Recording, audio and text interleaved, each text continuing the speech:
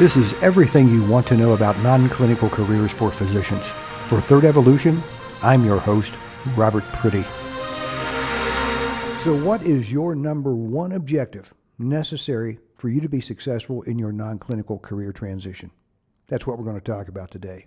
And I know you're saying, my number one objective is to get a job. Some of you are probably screaming this into your smartphones right now, right? Well, of course, that's your ultimate objective. That's your end point. But what is the objective in terms of process that will get you there?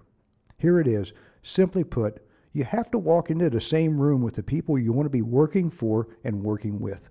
That's really it. It's like making it to March Madness Final Four, the big dance, being on the stage. You want to be given the chance to say to the right people, I can do that. I can help you. That's what it comes down to. Because if you're never in the room, you'll never, and I mean never, get the right job. So what's the first question? If your objective is to get into that room, what is the first question you need to be asking yourself with every step that you take towards your career change? The first question is this: does what I'm doing help me get into that room? Then when and how does it get me into the room?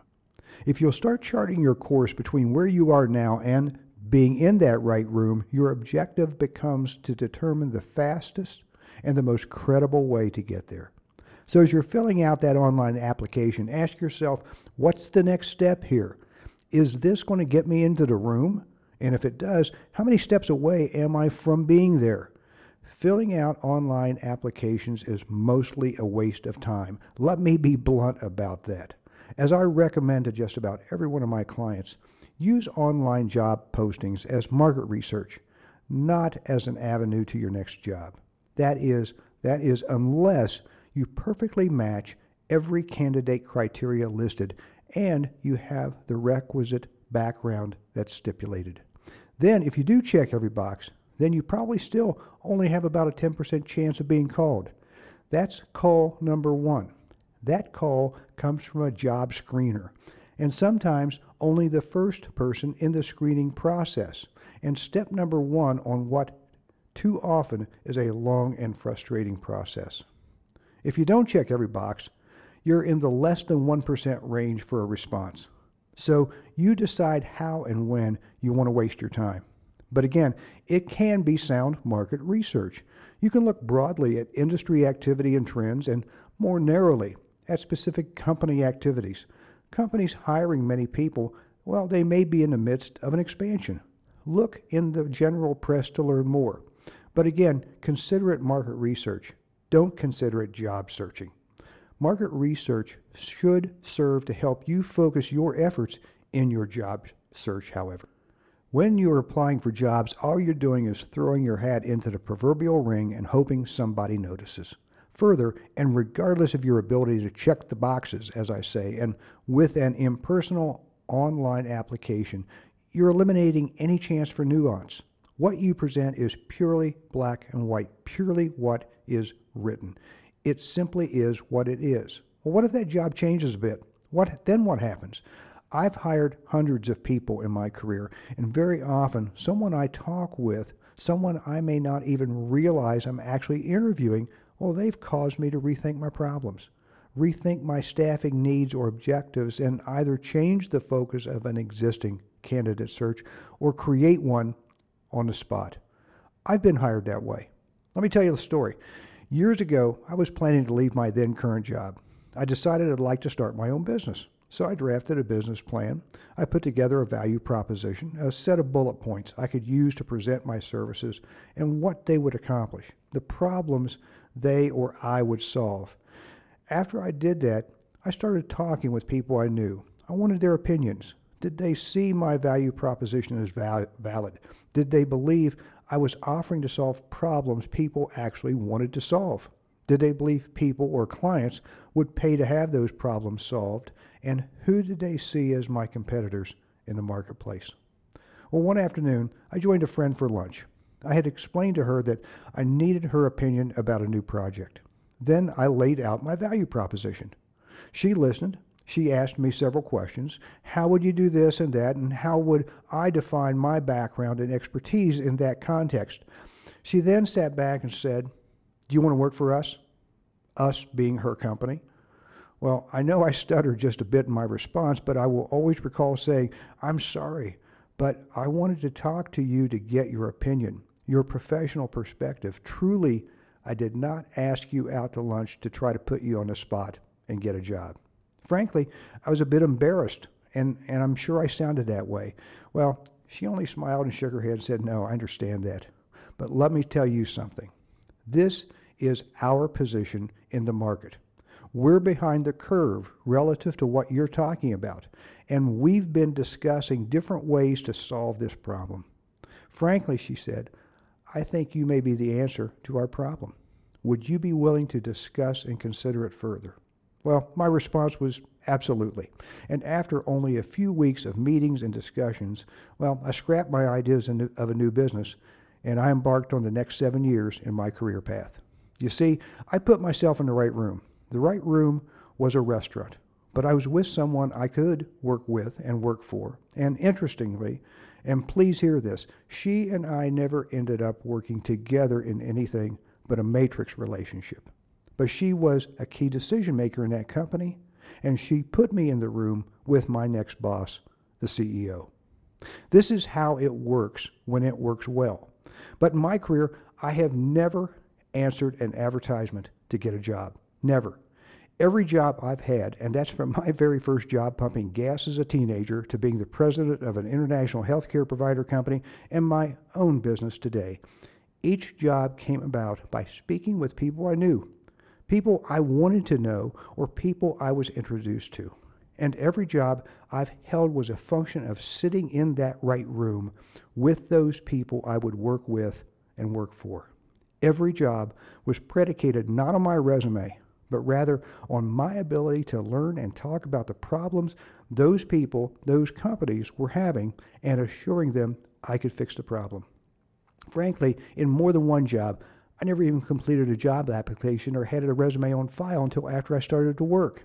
And again, more than once, I didn't even have a job title until after I joined the company and created my own. That's why I say to my clients, if I can help you get a job without ever giving anyone a copy of your resume, it will be the perfect job. It will be perfect because it will be based on and designed and developed around the highly focused problems you've assured them you can solve. And isn't that what you want? You want to be a problem solver. This is what you do every day, whether in exam rooms or operating rooms or hospital units. It's all about problem solving. What do most of my clients tell me they like least about medical practice? Well, they hate the mundane. They hate figuring out budgets, dealing with HR issues, sitting in meetings that have nothing to do with their expertise. Sure, there's always going to be some of that. But if you're actually hired to solve a problem, that will be most of your focus. Much more so than the person hired to do some general administrative work. So let's talk about getting into the right rooms with the right people. How can you do that? First, just as I did, talk with the people you know. Talk with people who are bright and creative. And don't worry about them being in the right industry. Don't worry about that for two reasons. First, if they are bright and creative, they may see you more broadly than you see yourself. They may offer some interesting tangents for you to consider. Second, don't worry about their industry match because you don't know who they know. That's right, and this is very important for you to realize. You don't know every friend or acquaintance or business associate of your friends. I used to tell the story that many years ago in my Sunday morning foursome at my golf club. Well, it consisted of a senior vice president for an HR department of a Fortune 50 company, the owner of an independent marketing and PR company, and a paper products salesman. At the time, I was a hospital executive. I would probably not be your first thought of a go-to person if you needed an in with a top international manufacturing company. Nor would you come to me if you were interested in the world of PR and marketing. And certainly not if you needed to do a price comparison on toilet paper. But in reality, I was your guy. I could introduce you to key people in each of those fields. So don't downplay your possibilities simply because you don't think you know anyone with the company you want to work for or even in the same industry. That's first. That's number one. Know who you know. I use what I call a networking scorecard with my clients. It's simply a form, a group of columns for identifying contacts and tracking them. On it, I ask clients to first list the people they know. That's column number one. Then, what is the client's current or initial objective with or for that contact? That's column number two. Next, beyond the initial objective, and this most likely happens after they've met, what's next? What's the next step or objective? That's column three.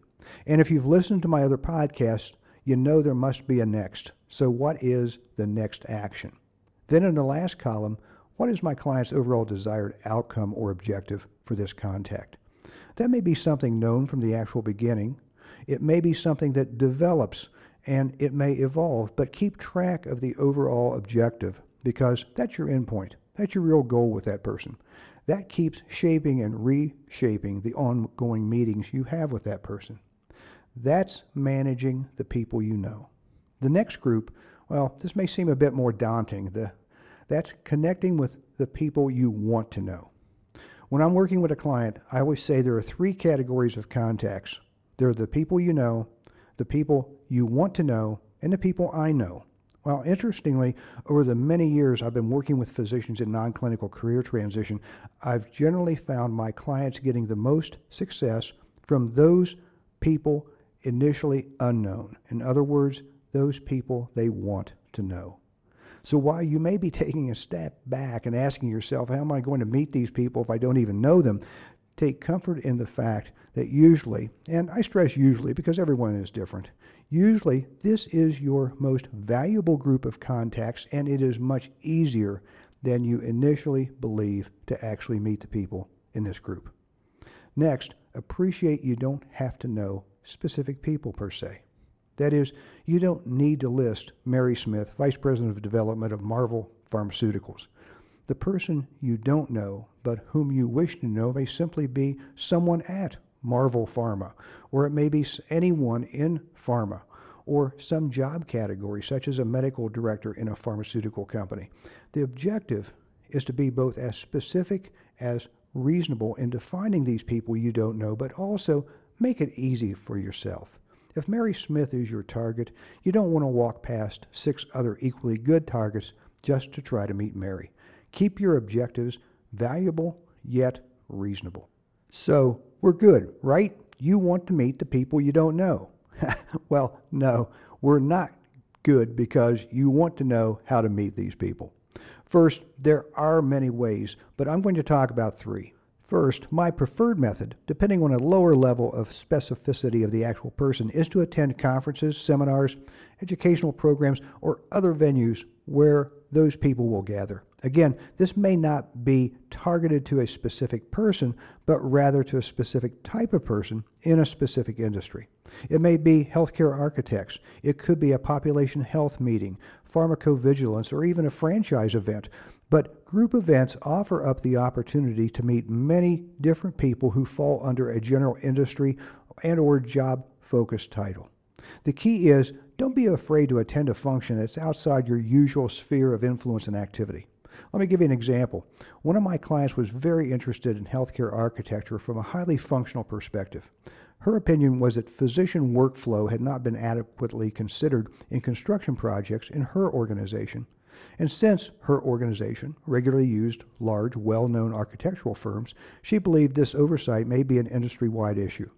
How many of you have not at some time had the thought, how many of you have not asked why certain spatial relationships were created that seem to make your work harder, not easier? But how many of you are comfortable speaking to this as an issue outside the confines of your own organization? Well, she and I identified a small group of major national healthcare architecture meetings, and we drafted a physician's perspective on functional and clinical workflows and spatial relationships in hospital departments. She drafted a presentation, we developed an executive summary, and then submitted it to the conferences. In point, she became one of the key speakers at one of these events and thereafter was a known attendee at subsequent events. This process went a long way in establishing her as a respected resource. The bottom line was simple. She was the only physician speaker at many of these events, and these people wanted to hear from a physician. It was a new perspective. It was new information for them. But you don't have to be an event speaker to attend, and you'll be surprised that the farther away from healthcare delivery and medical practice, the more interested people will be in your perspective. The often asked question will be, why is a physician interested in what we're doing? Your great opportunity is to craft a great answer that links what they are doing to medicine, to medical practice, or healthcare. However, today, most of those meetings have either been canceled or they've been moved to virtual online events. Kind of kills the networking opportunity. Well, yes, to a degree. Let's say rather it changes the networking opportunity. The event will list speakers, vendor sponsors, and perhaps some other contacts, the event organizers, for example. These may be people you want to contact. And following up with a presenter to ask pertinent questions, particularly with a virtual event, it's a very natural next step, and one I expect most speakers expect, if not encourage. And everyone associated with a virtual event should, and I'll stress should, appreciate a need to be more accessible online since there will be no hallway contacts going on. Next, many events routinely provide attendee lists. Again, post-conference, follow up to say that you regret this was a virtual rather than an in-person meeting and that you'd hope to be able to meet this person. Well, most everyone recognizes that part of attending these programs is to network, so expect a reasonably welcoming reception. Another avenue to meet these unknown target contacts is to read their press. That is, whether general press, publications like the Wall Street Journal or The Economist, or industry-specific publications, press releases, or annual reports. Read material that will tell you more about the jobs and the industry in which you're interested. Then, when something really interests you, use your interest to open the door to people quoted or noted in the publication. The way you do that is to pin down your interests first. That is, you find something interesting because you see an intersection between that work and something you want to or something you are doing, or something supported by your knowledge or your skills. And you use those links to create a list of interesting questions. Think of the old newspaper outline for story development: who, what, when, where, why, and how. Then be able to offer your own take, your own recommendations. Be able to say, have you considered? Or when a who doesn't exist, for example, ask yourself if that who could be you. In other words, look for ways to interject, insert yourself into the issue about which you're speaking, and look at your interjection as a way to expand your contacts. That's all. You'll want to create a next step. That is, after all, it's the objective of networking, to create more networking. Lastly, and I'll make this brief, because a great avenue is what I call the research interview. And if you're a regular listener, you may have already listened to the podcast titled The Research Interview, Your Ticket to the Executive Suite. If you're not a regular listener or you missed that podcast, it was published on April 10th, and I'll encourage you to take a listen. Again, that title is The Research Interview, Your Ticket to the Executive Suite. It's an entire podcast devoted to this one topic because it's a very detailed and highly successful approach to meet those people you don't know, but you want to. And it's a strategy that places you in front of these people you want to know, and very specifically, people you want to work with and work for. It places you in front of them in the capacity of being an expert. And as I always say, being the expert in the room is your most comfortable role. So there you have it. Today's strategic tip: keep your focus on getting into the same room with the people you want to work with and work for. Keep that focus and consider every step you take in your transition process in the context of how much closer it will take you to the actual room. Do that and you won't get mired down in needless, non-productive minutia. And while I've outlined several ways to get into that room, believe me, the actual opportunities are endless. From chance meetings in parking lots to cold calls for background information that elevated to a great contact, to finding out a friend is a friend of the person you really want to meet. Never rule out the value of being observant and lucky in everything you do. As the old saying goes, luck favors the prepared. I hope today I've helped you become better prepared. So once again, for Third Evolution, Non-Clinical Careers for Physicians, this is Robert Pretty. For comments about this or any of my podcasts, don't hesitate to contact me at 720-339-3585. And that's for voice, message, or text. And visit me online at www.thirdevo.com. Until next time, thanks for listening.